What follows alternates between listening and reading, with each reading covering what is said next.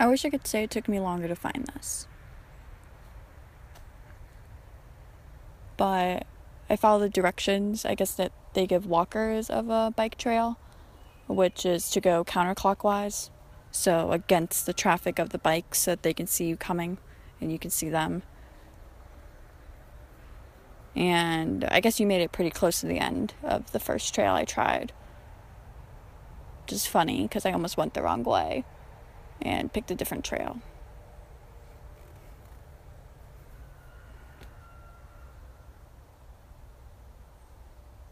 I wish it did take me longer to find this, because I don't know what to say. I bet you never thought I'd be here. But it's a pretty place to die.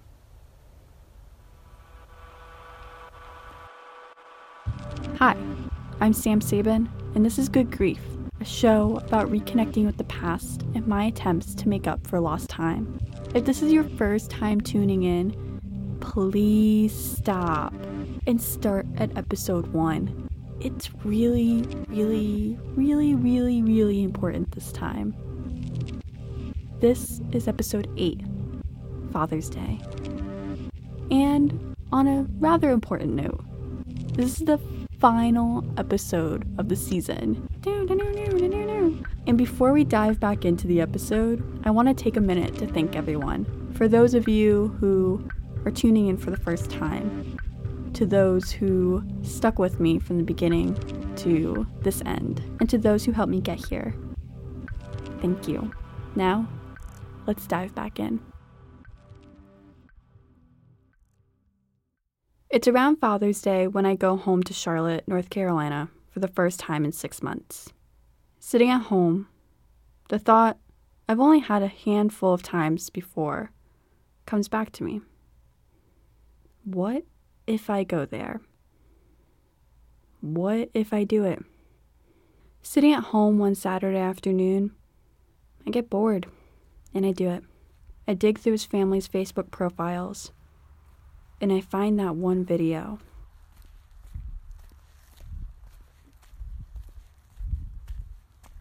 It's the video with the caption that reads, "This is the trail that Bob Sabin did not get to finish a year ago today. And today, we all got to finish it for him."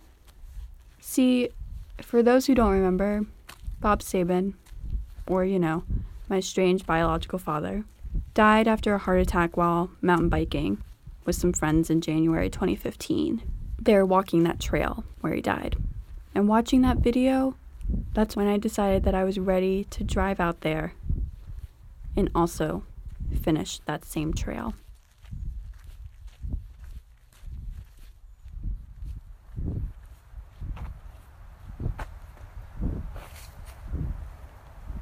It's funny. Nature's weird. Because it's been about 2.5 years, and I bet you this trail has always looked like this. Not even death can change it.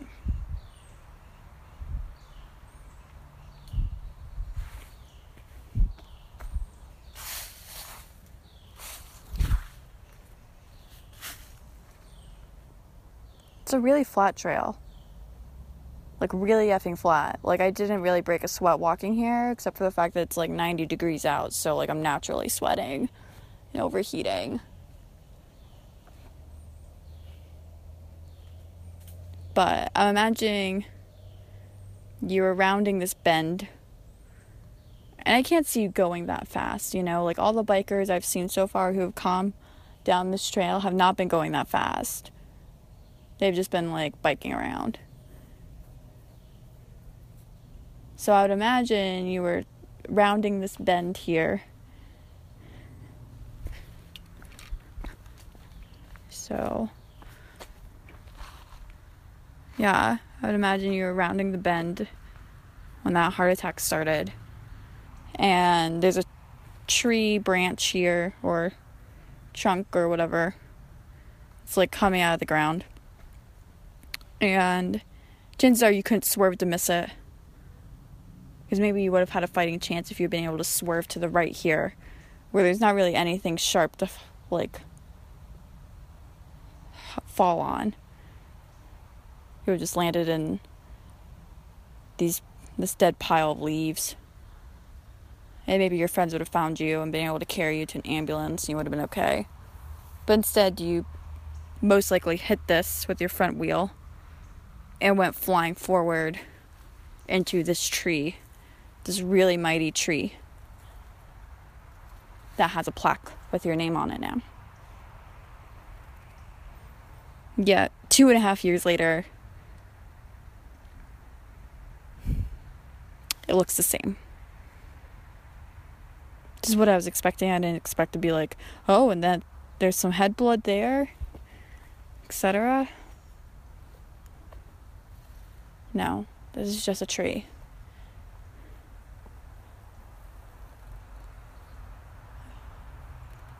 It's just a tree less than a mile away from the main road. I can still see the road with the cars driving back and forth on it.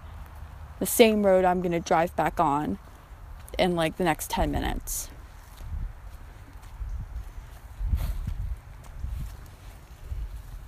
I wish it had taken me longer to find this, because I still don't know what to say.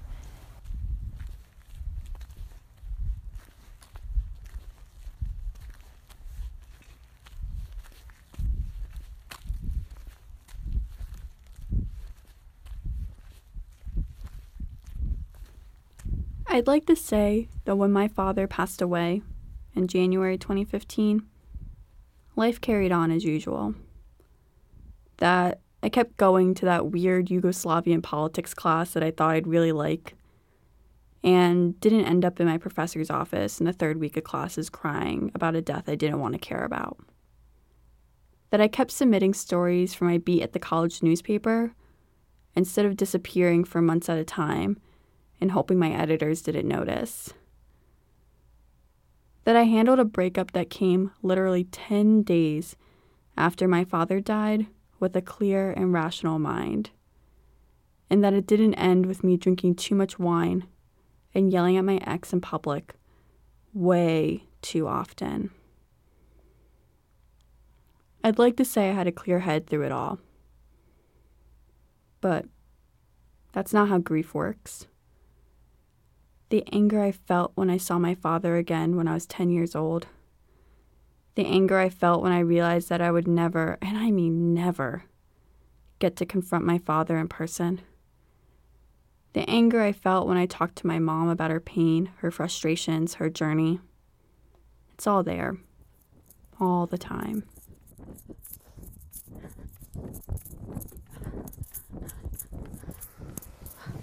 As I work on this emotionally exhausting project, I have reminders everywhere. On a whiteboard, on a fitness app, on an online dating profile I rarely check or edit. I have reminders that I run, that I need to meditate, that I write, all in an effort to tame my anxiety, to tame my grief, to tame that ruminating mind. In big red letters on that same whiteboard, I have an even more important reminder. Be kind to yourself. Each time I'm here, typing a script, I relive the same anger. What kind of father has the audacity to pick one family over the other? Did he even love us? Why did he leave? And never look back. Those frustrations only build as I build up the courage to reach out to family members and hear nothing. I've heard nothing from his wife, who I wrote a letter to in episode 7. I've heard nothing from his adopted sister, Pamela, who I wrote a letter to in episode 2. I've heard very little from his sons, who I met in episode 5.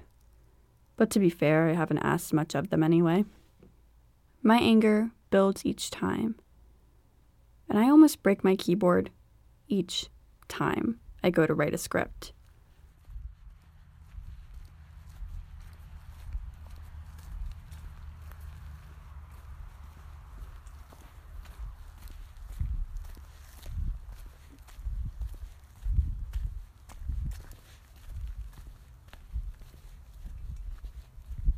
At least, it wasn't like one of these dainty little stick trees that took you down.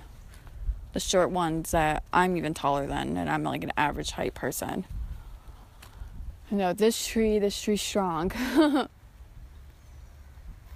This tree is extending all the way to the top of the preserve, where all the other trees are extending to. I couldn't even climb this tree if I wanted. Like, there's no branch I can grip onto. It's just a solid tree trunk. It's a good 20 feet. No, 30 feet. Where does that shit extend to? I don't know. We're going to say 30 feet up in the air. It's just this mighty tree. Has this little dainty plaque on it that says, "Where there's a hill, there's a way." Bob Sabin, February 8th, 1959 to January 10th, 2015. Beloved husband, father, and friend, with no comma. There should be a comma after husband, I'm just saying. Keep pedaling, keep smiling. And then a cartoon figure, but it's like if you had a traffic street sign of someone biking, it's like that symbol that is on here on the left. And 2 mountains in the back, so he's mountain biking.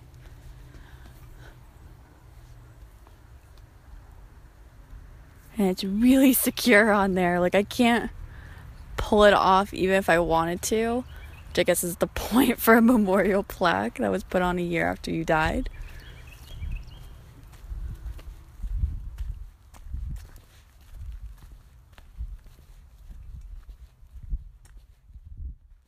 I mean, you've seen pictures of him, right?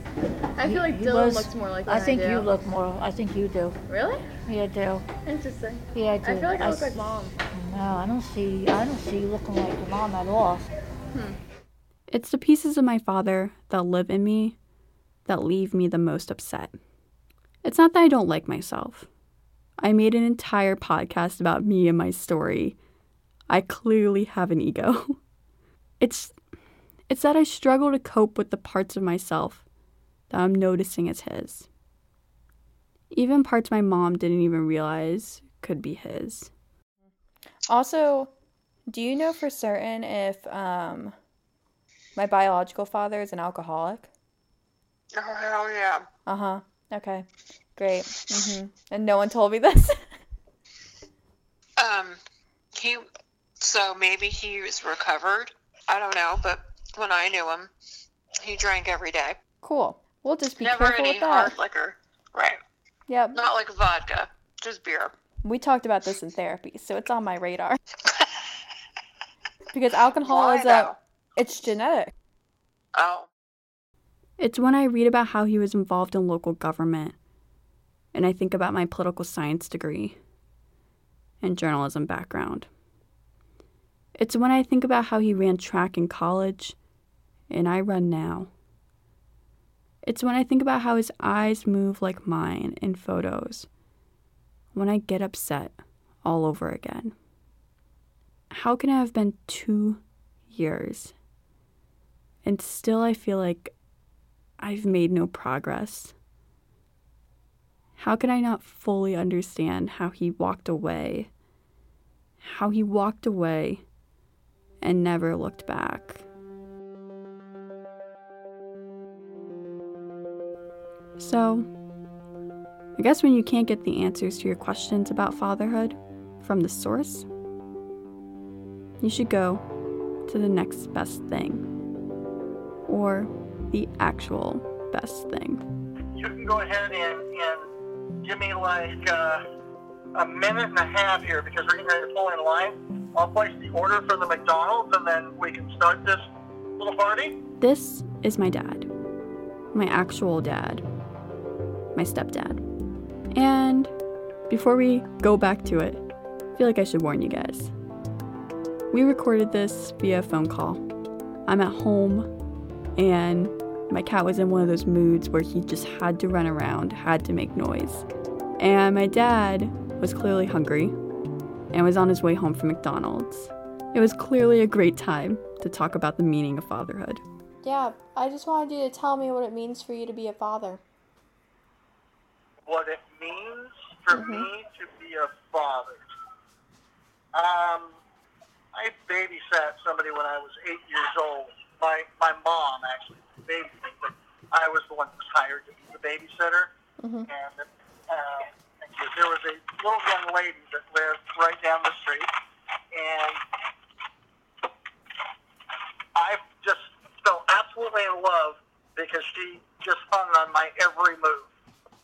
And it was from that point on I told my mom that I wanted to have a daughter when I grew up. So it was, everything I've ever wanted. They're all so different, but they all in their own way bring me a lot of love and joy. But why? Like, why is it everything? I guess it's kind of hard to explain because it just is. I did it with Taylor, and I did it with all the kids. There were just certain times you wake up and you're like, I have to do this for them, and there's no real answer why. It was just, I have to. Like it's a purpose? Yeah, you can define it as that, yeah. So I'm wondering what, you think a father's role is in bringing up kids and instilling those lessons and that influence. I'm wondering what that role looks like for you.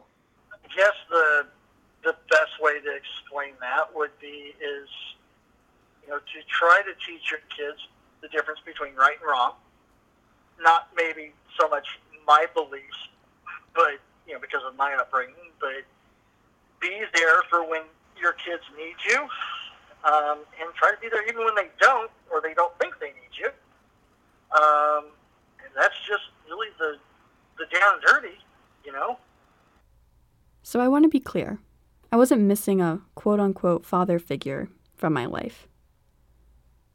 That's not why I went searching and digging around. My mom got married when I was 10 to a man who I've known since I was around 7 or 8. Listening back, it's clear my father, my actual dad, thought a lot about what his role as a father means to him and to his children. And I don't know if I could say the same thing about my biological father, even after 2 years of digging and thinking about him.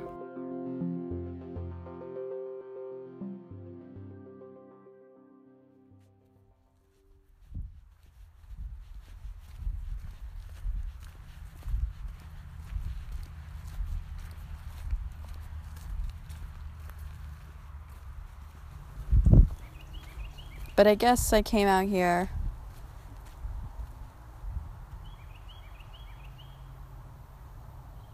just to tell you how angry I still am.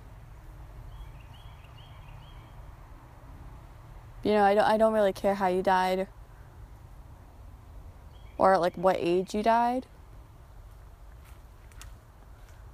I guess accidents happen. We're all gonna die anyway.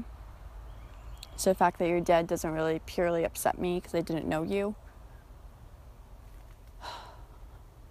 What upsets me is that I couldn't yell at you in person, in the flesh, for all the pain you have caused so many fucking people in my life.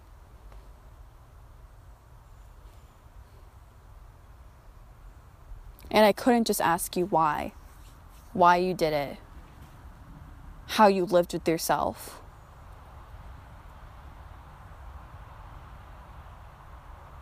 And it wasn't like my mom gave birth and you're like, oh, this is a lot more work than I intended, and you walked out. You waited 5 years. Then you walked out.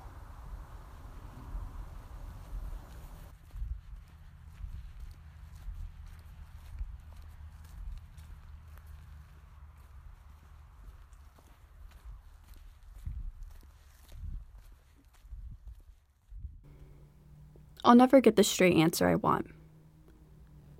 Sam, I left because I didn't love you as much. Sam, I left because it wasn't fair to you all to have me around. Sam, I left and I don't care why I did it. I just did. I will never get that.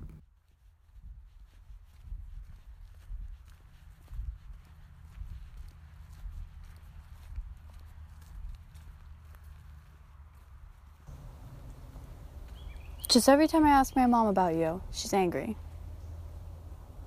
Sometimes she's getting better at muffling that anger.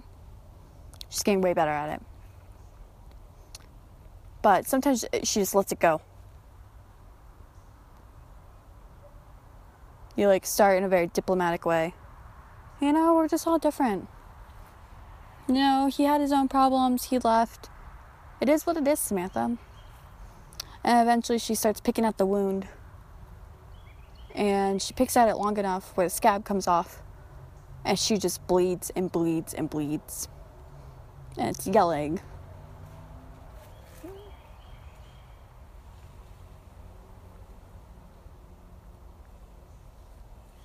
So much fucking yelling. And it's directed at you. She'll never come out here and talk to you about that. But she is pissed. But at the same time, I don't think she'd have it any other way. Dylan doesn't give a shit. Which is actually pretty noble of him. He really purely does not care. I can question him over and over and over again. He does not break. Nothing happens.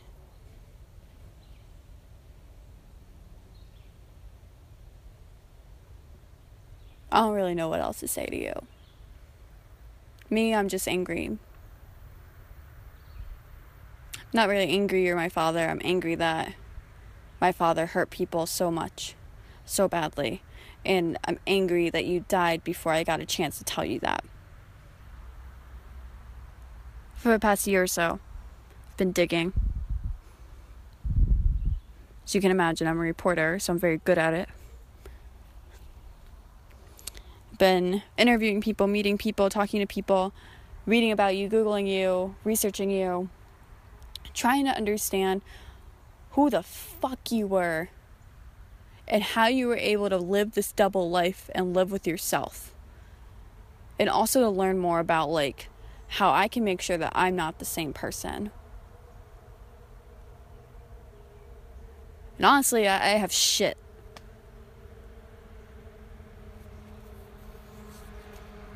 So now I'm just angry.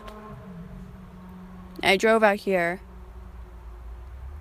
to make sure you know that. I'm angry.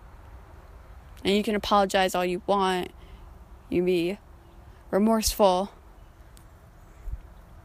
I'm angry. And I came out here to say how angry I am. And also to tell you this is a really pretty place to die.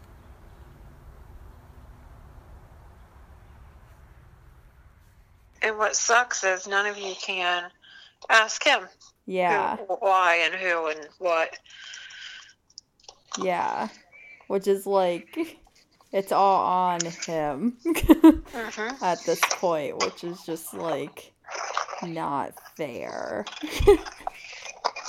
No. Here's what my father did give me. He gave me a strong mom. He gave me a little brother who I protected each day of our childhood.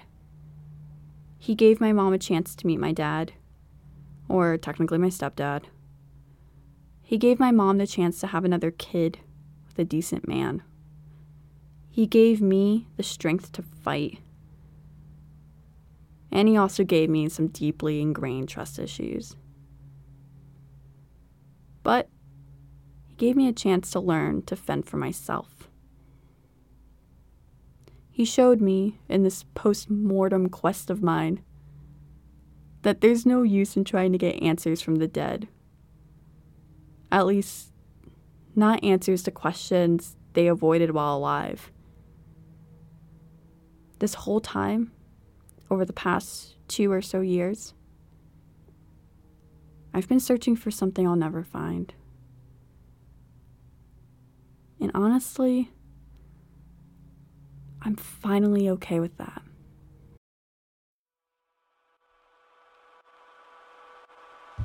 Good Grief is an independent production by me, Sam Sabin. Editing help for this entire season came from Lydia Thompson, Rachel Wolf, and the Center for Documentary Studies Audio Institute. Theme music by Indian Wells. Other music in this episode by Poddington Bear. This podcast was funded partially by the UNC Creative Writing Program and the Bulch family, and words cannot describe how thankful I am to that grant. Special thanks, always and forever, to my family for letting me record them, my friends for putting up with my anxieties and being my greatest editors, and to you, the listeners, for sticking with me through this wild and crazy ride. If you enjoyed listening, please stay subscribed or write a review, or maybe just share the entire first season with a friend. You can find Good Grief on Apple Podcasts, and frankly, wherever else you get your podcasts. I'm still playing with some ideas for the second season, but be on the lookout for a call for stories. If you know anyone with an extraordinary story about grief, I want to hear from them. During the break, please, again, stay subscribed to be among the first to hear some Season 1 extras and updates on where Season 2 is heading. You can also stay up to date at goodgriefpodcast.com or on the show's Facebook or Twitter pages. Thanks for listening.